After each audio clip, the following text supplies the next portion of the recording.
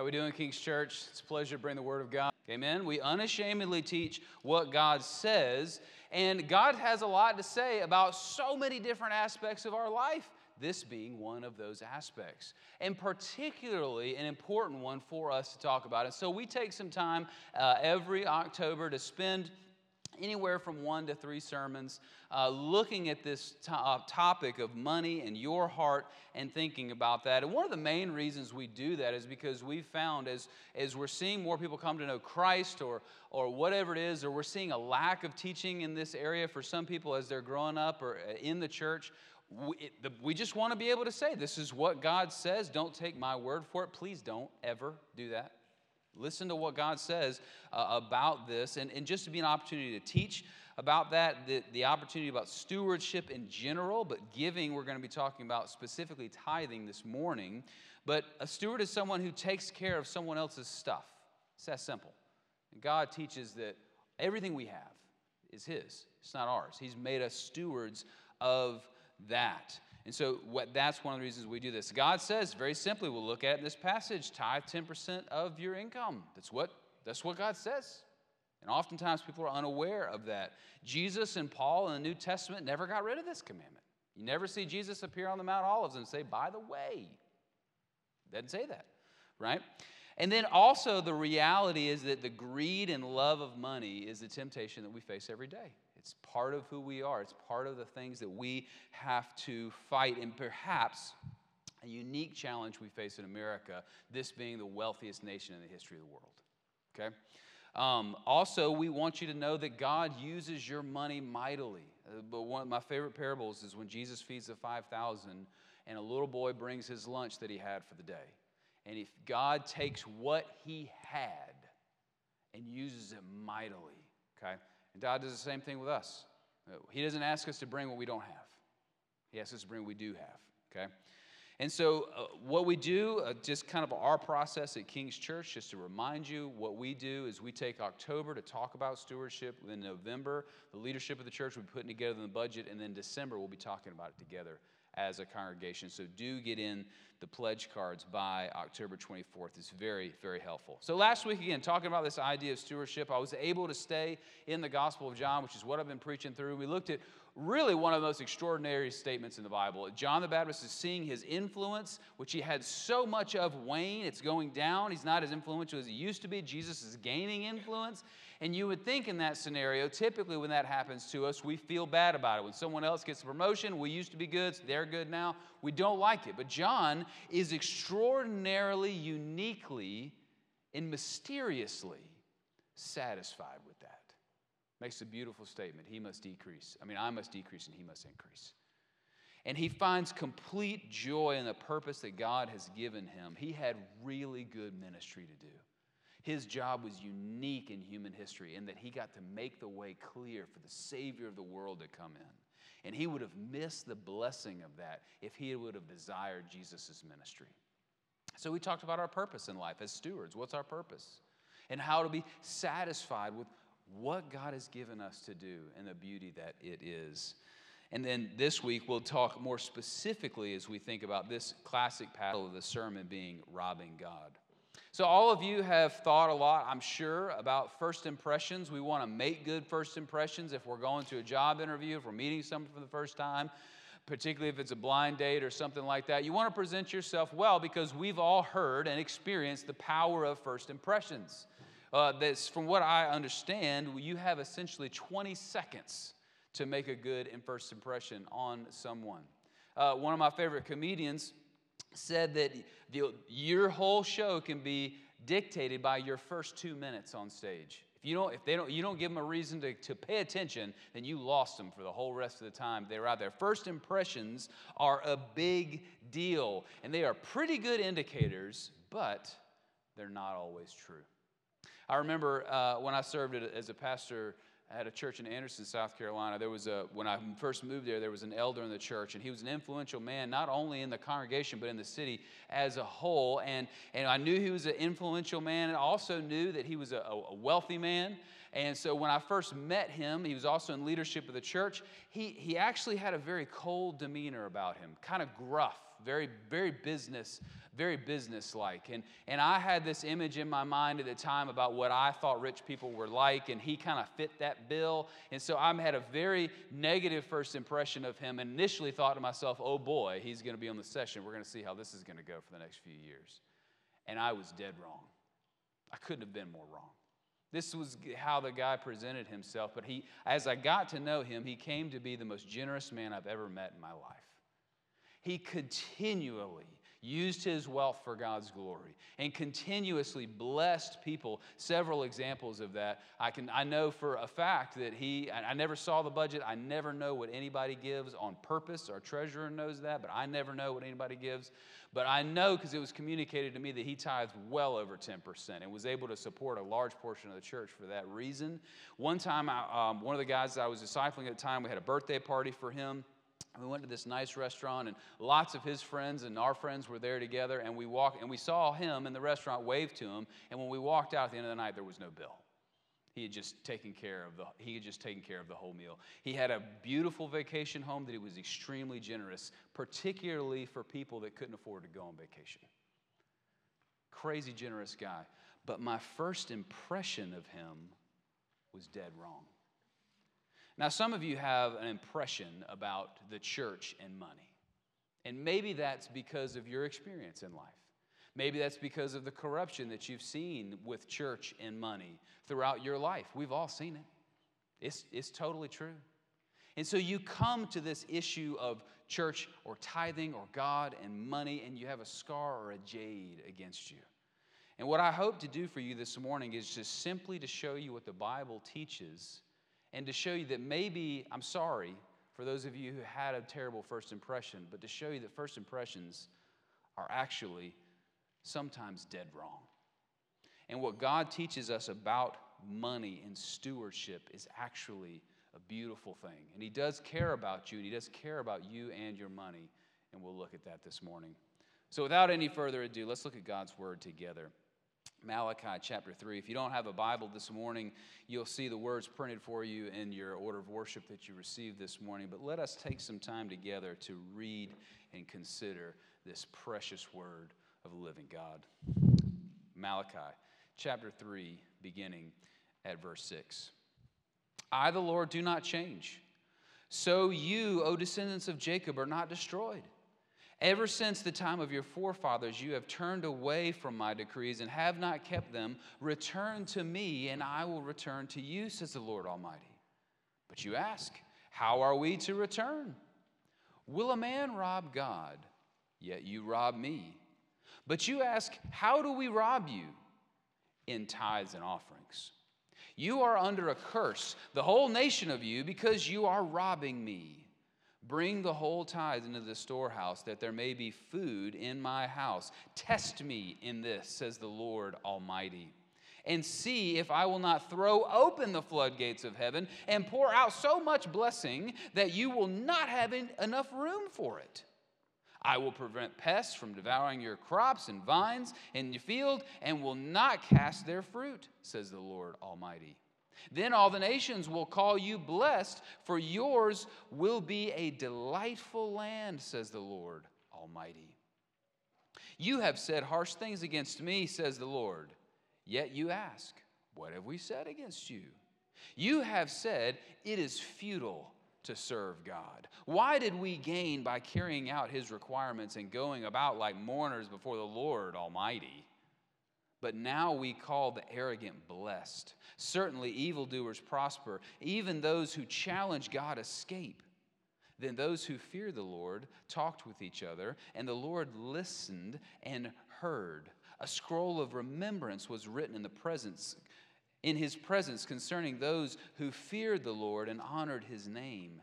They will be mine, says the Lord Almighty. In the day when I make my treasure, In the day when I made up my treasured possession, I will spare them, just as in compassion a man spares his son who serves him.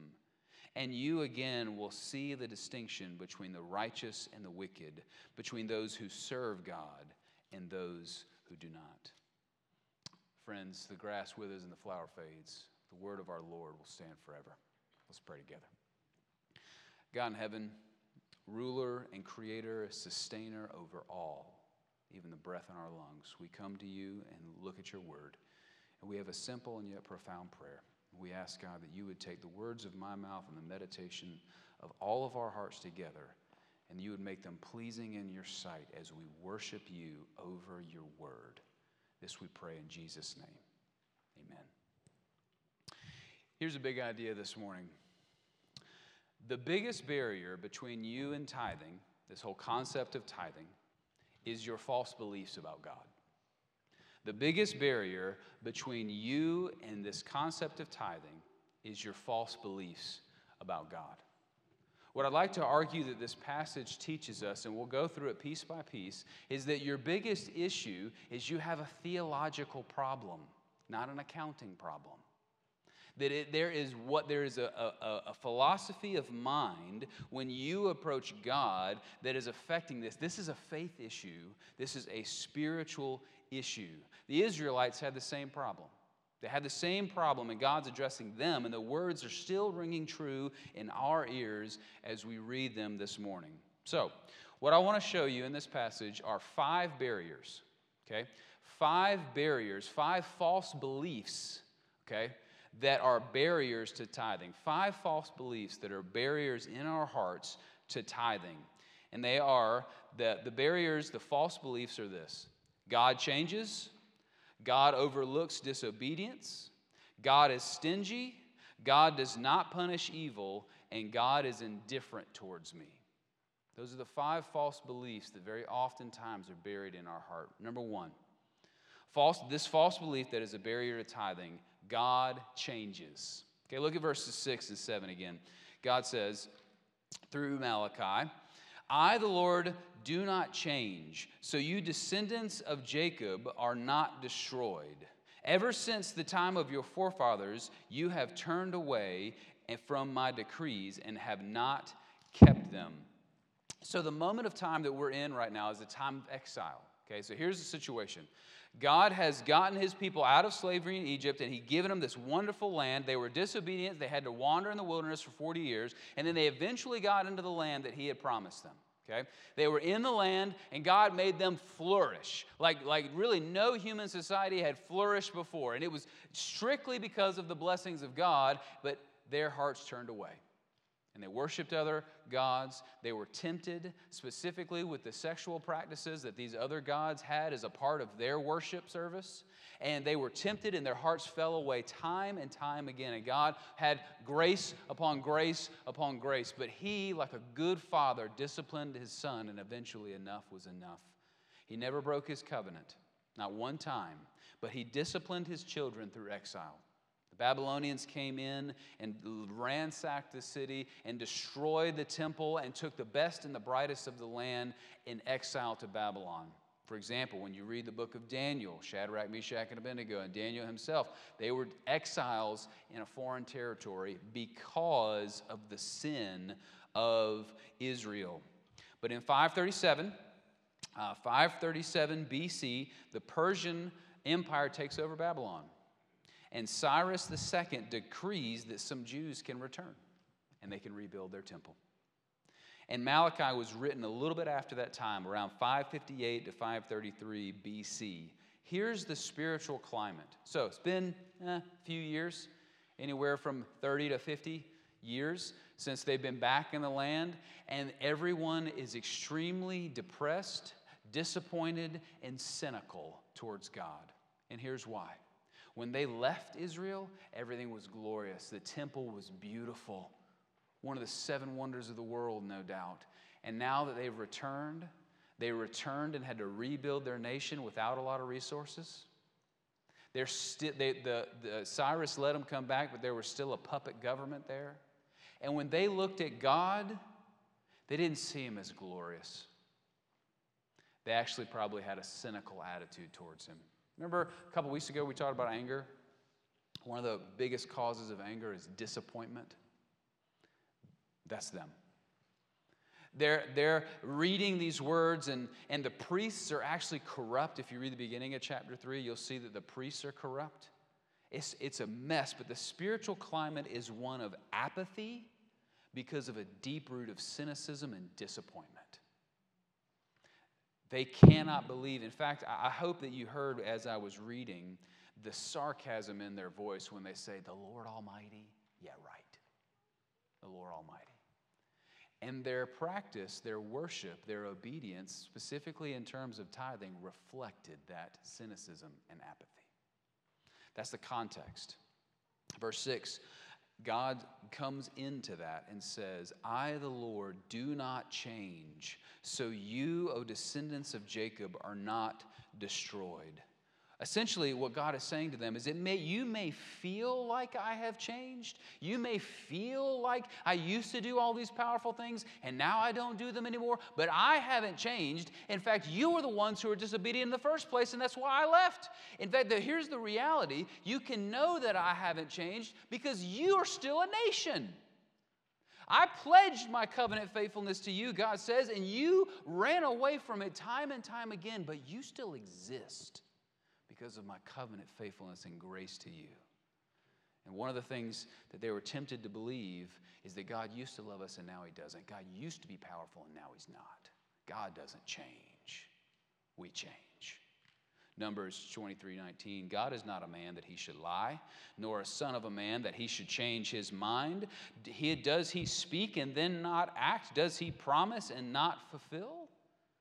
God's not like men wavering in his opinion. He sets his mind on something and he does it 100% of the time. He makes a word in his promise and it happens 100% of the time. God has not changed. The confession, I'm going through our body of beliefs or doctrines with our leaders in training right now, and we're going through the confession. And chapter 2 of the confession talks about God. It says that he is immutable and without passion. The word immutable means God doesn't change.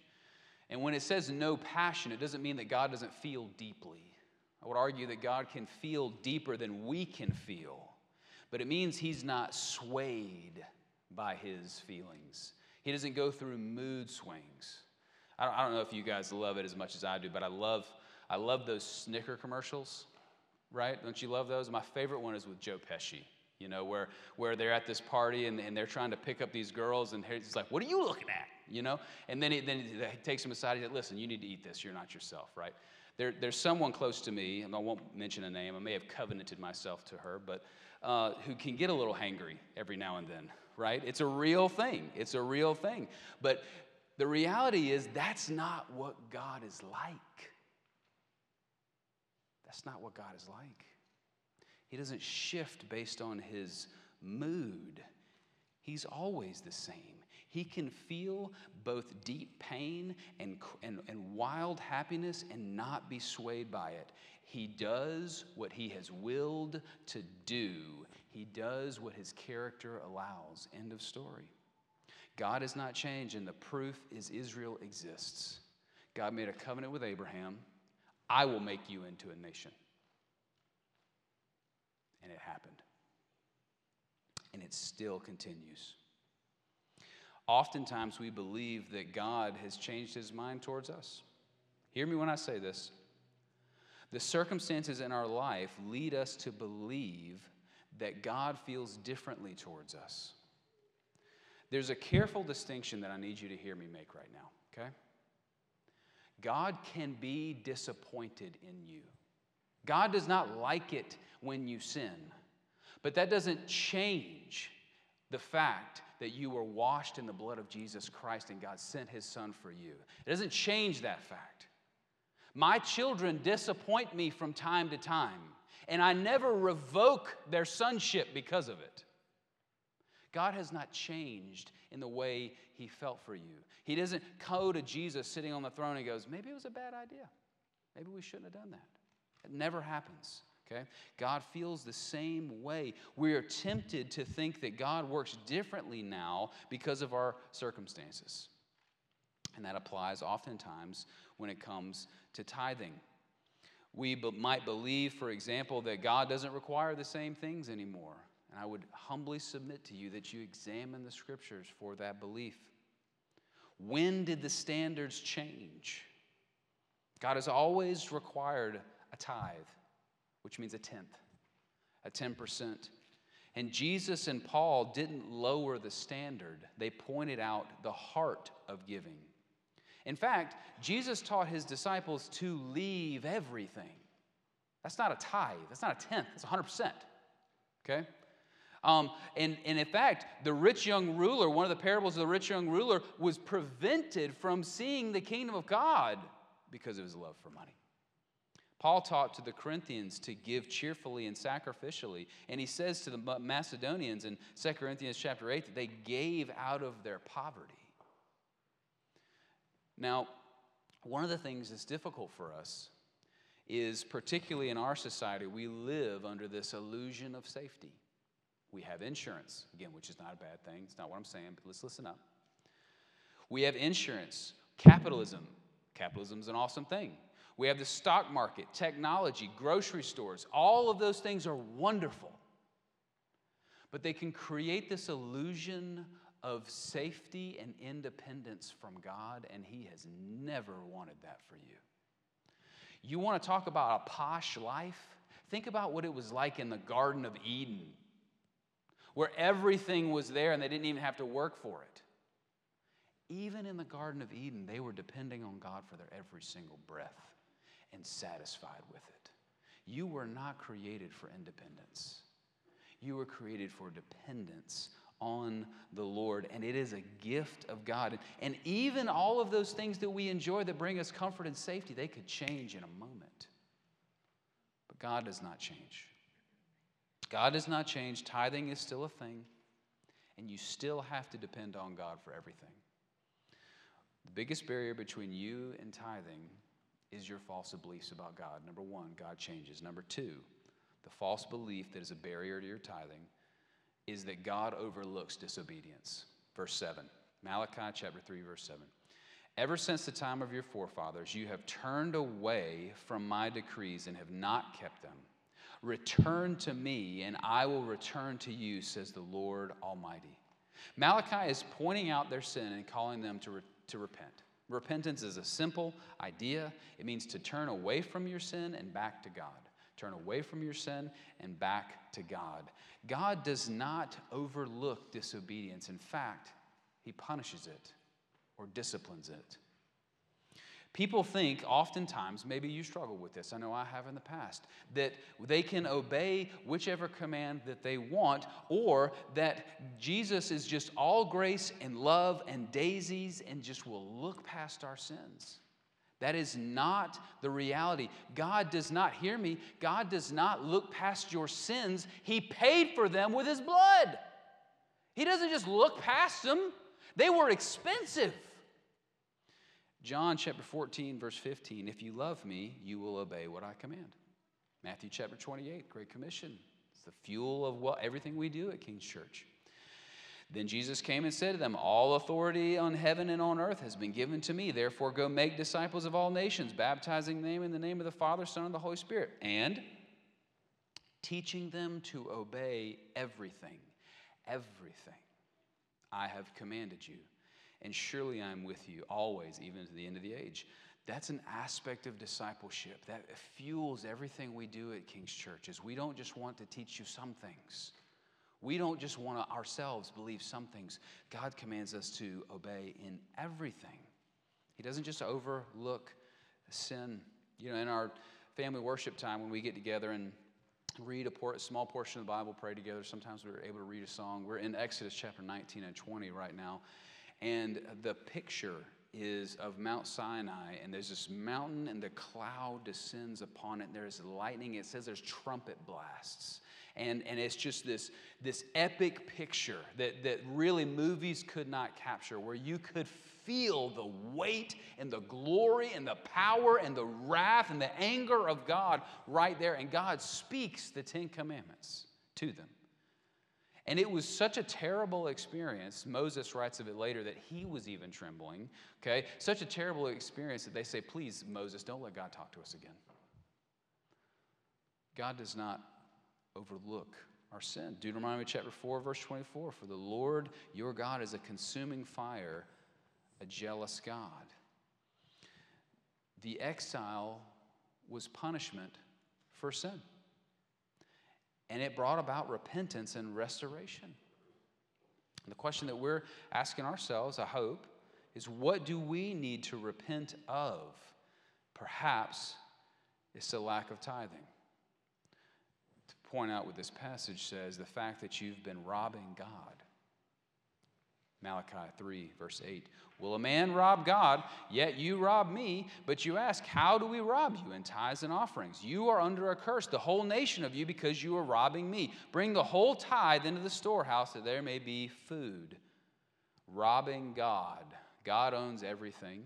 But he says in this passage specifically that the tithe is holy. It's his.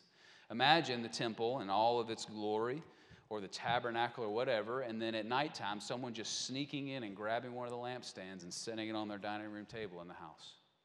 Imagine someone breaking into the cabin, our cabin property, and stealing some of the things out of there, or this place that we worship. It's hard to imagine that.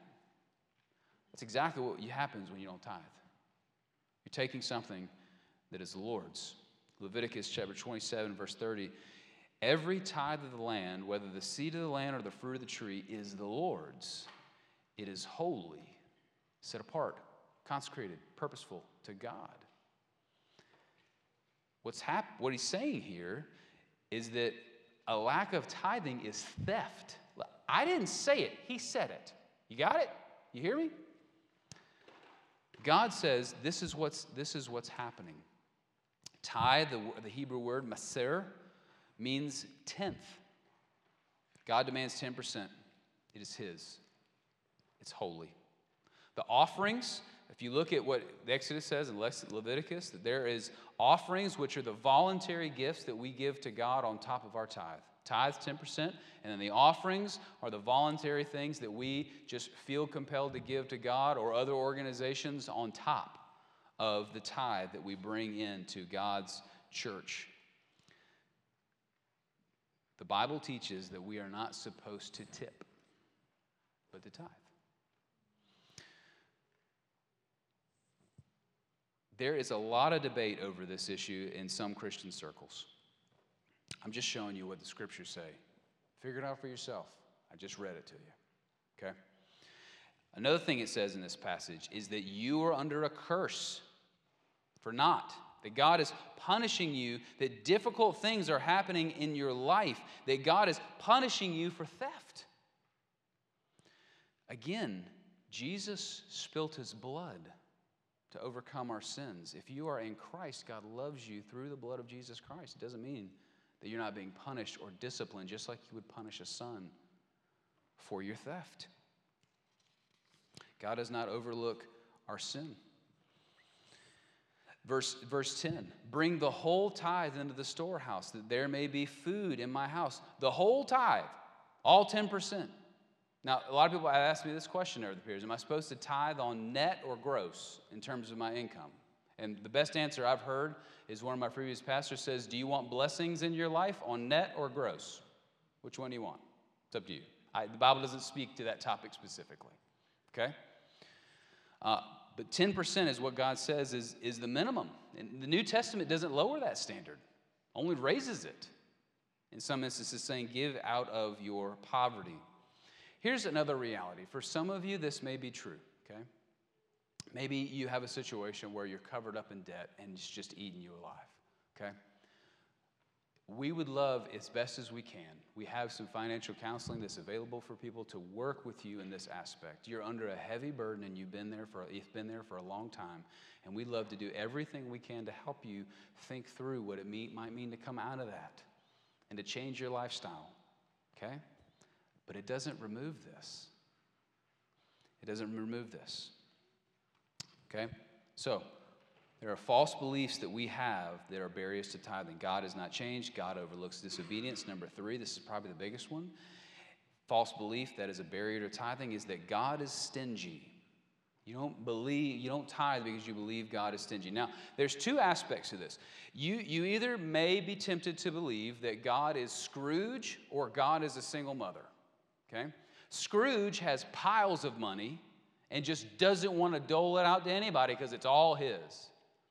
So you believe God has everything, just doesn't want to give it to you. Or you may be tempted to believe that God's like a single mother that just doesn't have a lot and has to scrupulously hand out a little bit. Whichever belief you tend to lean towards, those are false beliefs about God. God owns everything. Creation is abundant and keeps producing. And if creation ever did run out, all he would need to do is speak more into existence, because that's what he did in the first place.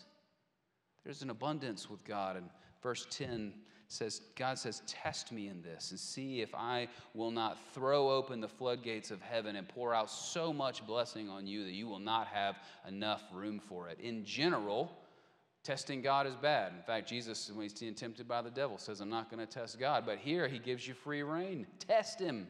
See what's up. If you're a warm-blooded, meat-eating man and you sit behind a Ferrari, let's just say it's red, because what other color is a Ferrari, right? And you're looking at a 2-mile strip. You look to your left, look to your right, no cops. What are you going to do? Let's tell you what I'm going to do if I got the keys in my hand. I'm letting that thing rip, right? I'm going to burn tires, especially if the owner of the car, because it's obviously not me, is not around. I'm letting that thing rip. I'm going to see what it can do. There you go. All right? I finally got the Presbyterians rolling out a little bit. There we go. Speak to me here, people. Right? We're going to test that thing. You don't want to test God, though, do you? Why? You want to know why? It's because you really don't believe that God is a Ferrari. You believe it's a 1999 Honda minivan. Pretty dependable, but don't test it. That's not what God says.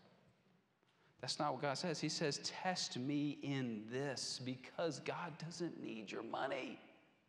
He doesn't need your money. He wants you. He wants your heart. It's a faith issue. Look what Hebrews chapter 11, verse 6, and without faith it is impossible to please God. Because anyone who comes to him must believe that he exists and that he rewards those who earnestly seek him. That's the test. God doesn't need your money. He wants your heart. This is about your delight, your faith, and your trust in God. I've personally been able to test the Lord here time and time again. Praise God, when I was converted early on, someone taught me this. And most of my Christian experience, this has been my practice because someone loved me enough to teach me this, right? And time again, every year we have tithed, at the end of the year, we end up with more than what we started with. Sometimes the numbers don't make sense. It's just what happens. And then every year, this is one of the reasons why this isn't just for King's Church's budget purpose, this little pledge card. It's a spiritual exercise for you. Every year, Jenny and I sit down and we pray. And we ask, how much faith do we have this year? When we took a leap of faith several years ago and gave more than 10%, it was really difficult for us. We didn't have a lot. And I remember specifically one day looking at Christmas time. And it was coming up. I think I've told some of you this story before. And we didn't have enough money for Christmas. And it was just, I asked the Lord, I said, God, I can't invent more money. I can't go get another job. Ministry's enough. I'm busy. I don't know what to do. You tell me what to do. The only thing I could see, the only way our budget can give is in tithing. So you tell me. And when I walked into the office that day, there was a $1,000 check on my desk. That's just how God works. You see what I'm saying? Test me in this. There's another man in his 80s at King's Church, at the church I was at in Anderson. And he said this to me. He's in mid-80s now. He said, I've always tithed and I've never lacked for anything. That's what he said. Verse 11, I will prevent pests from devouring your crops, and vines in your fields will not cast their fruit, says the Lord Almighty. Then all the nations will call you blessed, for yours is a delightful land. See, Deuteronomy speaks about this, that they wander the wilderness for 40 years, and their clothes and their sandals didn't wear out. Why? That's a miracle. Okay? Whenever I was going to seminary, I was driving a 1997 Ford Explorer. not exactly a vehicle known for dependability. It made it through seminary. And I think it was partly because God was looking out for us. It should have broken down. In fact, like 3 months after I graduated from seminary, it was like, done. But it didn't. And then whenever the gas prices soared in 2008, I think it was, somebody in my church walked up to me and gave us gas cards so that we could travel from Columbia to Charlotte to go to seminary, right? God has ways. God has ways. Does everything in your life fall apart? Maybe it's because you're not tithing. God is not stingy. He is full of blessings and can even prevent financial difficulties if you're faithful. Verse 12, then all nations will call you blessed, and yours will be a delightful land. This is really beautiful. There's an evangelistic aspect to tithing. That as a nation, the Israel, as a nation, as a people, right? America is not a Christian nation per se, but the church obviously is a Christian people, okay? If the church is faithful in this, then people will notice. Question. Statistically, the statistics are somewhat old. I wish Barna, which is one of the statistical gathering agencies, would come out with some new statistics. But 2007, less than 10% of evangelicals tithed. Okay, based on their surveys. Based on our reading of this passage, are we shocked that Christianity is losing influence in the culture? God says that y'all will be blessed as a nation, and even others may be attracted into this nation of the church as you tithe. The biggest barrier between you and tithing is your false beliefs about God. We looked at God, the false belief that God changes, that God overlooks disobedience, that God is stingy. And then the one we'll look at right now is that God does not punish evil. The fourth false belief, God does not punish evil. He does. Verse 13, you have said harsh things against me, said the Lord, yet you ask, what have we said against you? You have said it is futile to serve God. What did we gain by carrying out his requirements and going about like mourners before the Lord Almighty?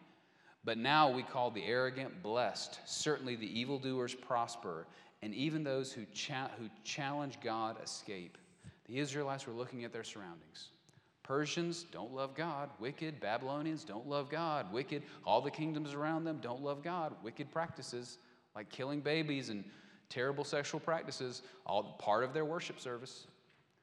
And they seem to be prospering. And they're looking around going, yeah. Asaph in Psalm 73 goes through this inside. He goes through this internally. In verse 17, he goes, I was bitter against God and them until I entered the sanctuary of God and I understood their final destiny. In other words, God will punish the wicked. Make no mistake about it. And God will discipline you because he loves you. Hebrews chapter 12, verse 11. No discipline seems pleasant at the time, but painful. Later on, however, it produces a harvest of righteousness and peace for those who have been trained by it. It says that they go about like mourners before the Lord God Almighty, like those in sadness and mourning. And you heard the sarcasm, Lord Almighty? Yeah, right. But the problem here is that God never called them to go around like mourners. This is their own false belief. They said it's futile to serve God.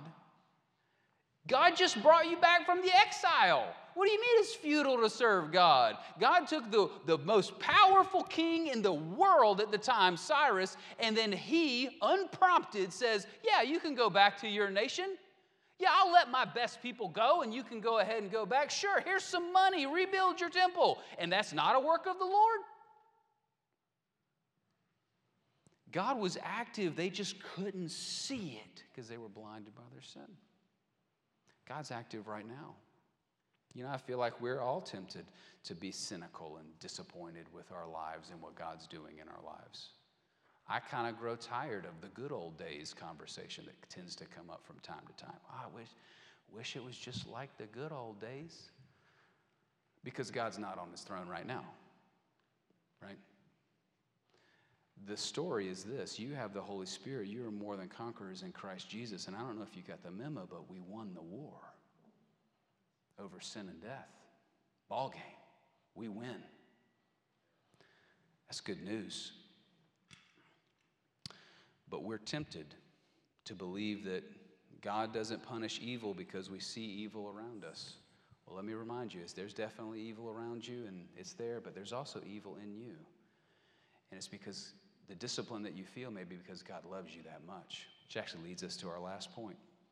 The biggest barrier between you and your tithing is your false beliefs about God. We've looked at the false beliefs of that God changes, and God overlooks disobedience, and God is stingy, and God does not punish evil. And then finally, the last false belief that's a barrier to your tithing is that God is indifferent towards you.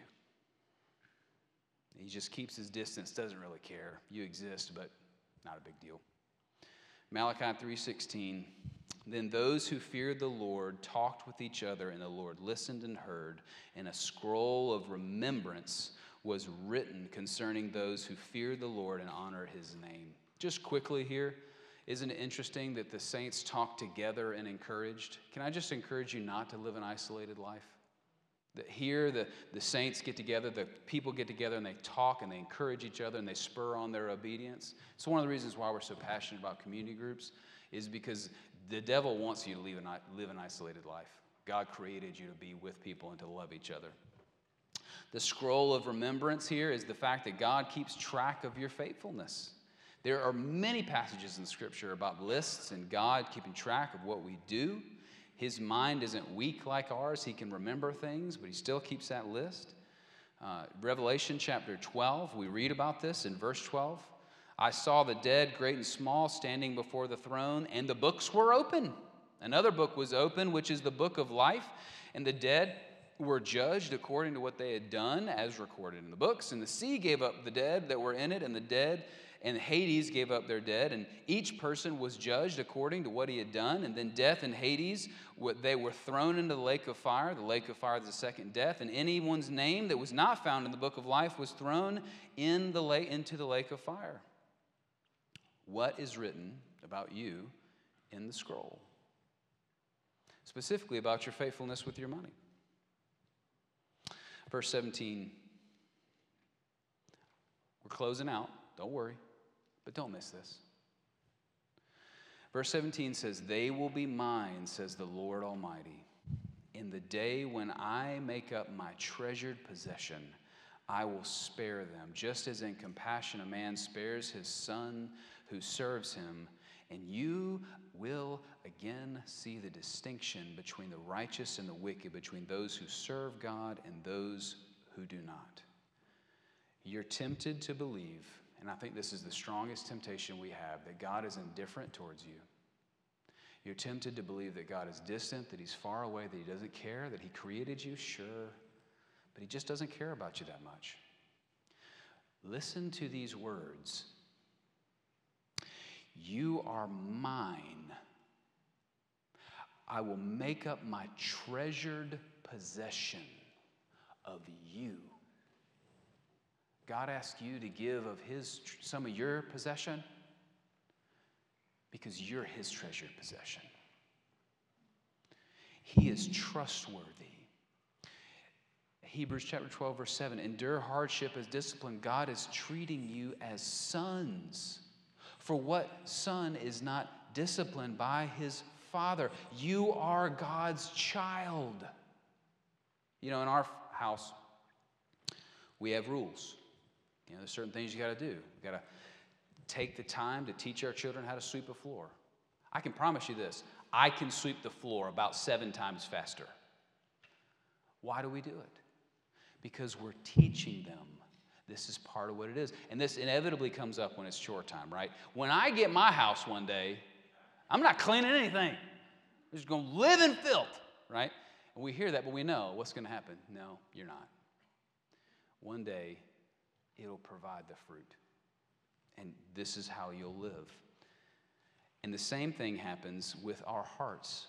When we're giving to the Lord, it's not because he needs it. It's not because I need them to sweep the floor. I'm wasting my time teaching them how to do it.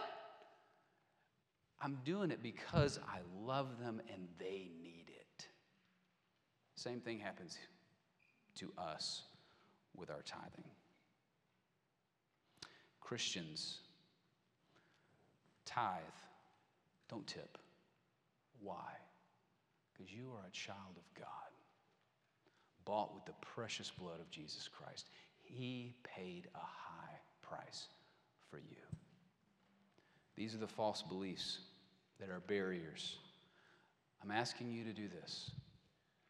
Believe in what the Bible says God is.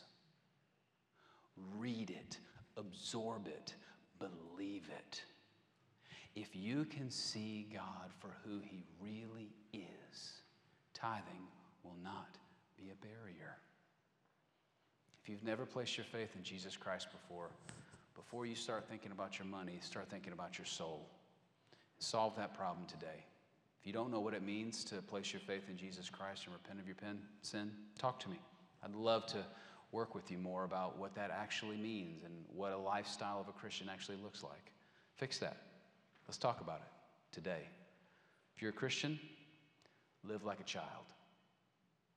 Obey the King. You're his. Believe rightly about the God we serve. Amen? Father in heaven, we thank you for your word.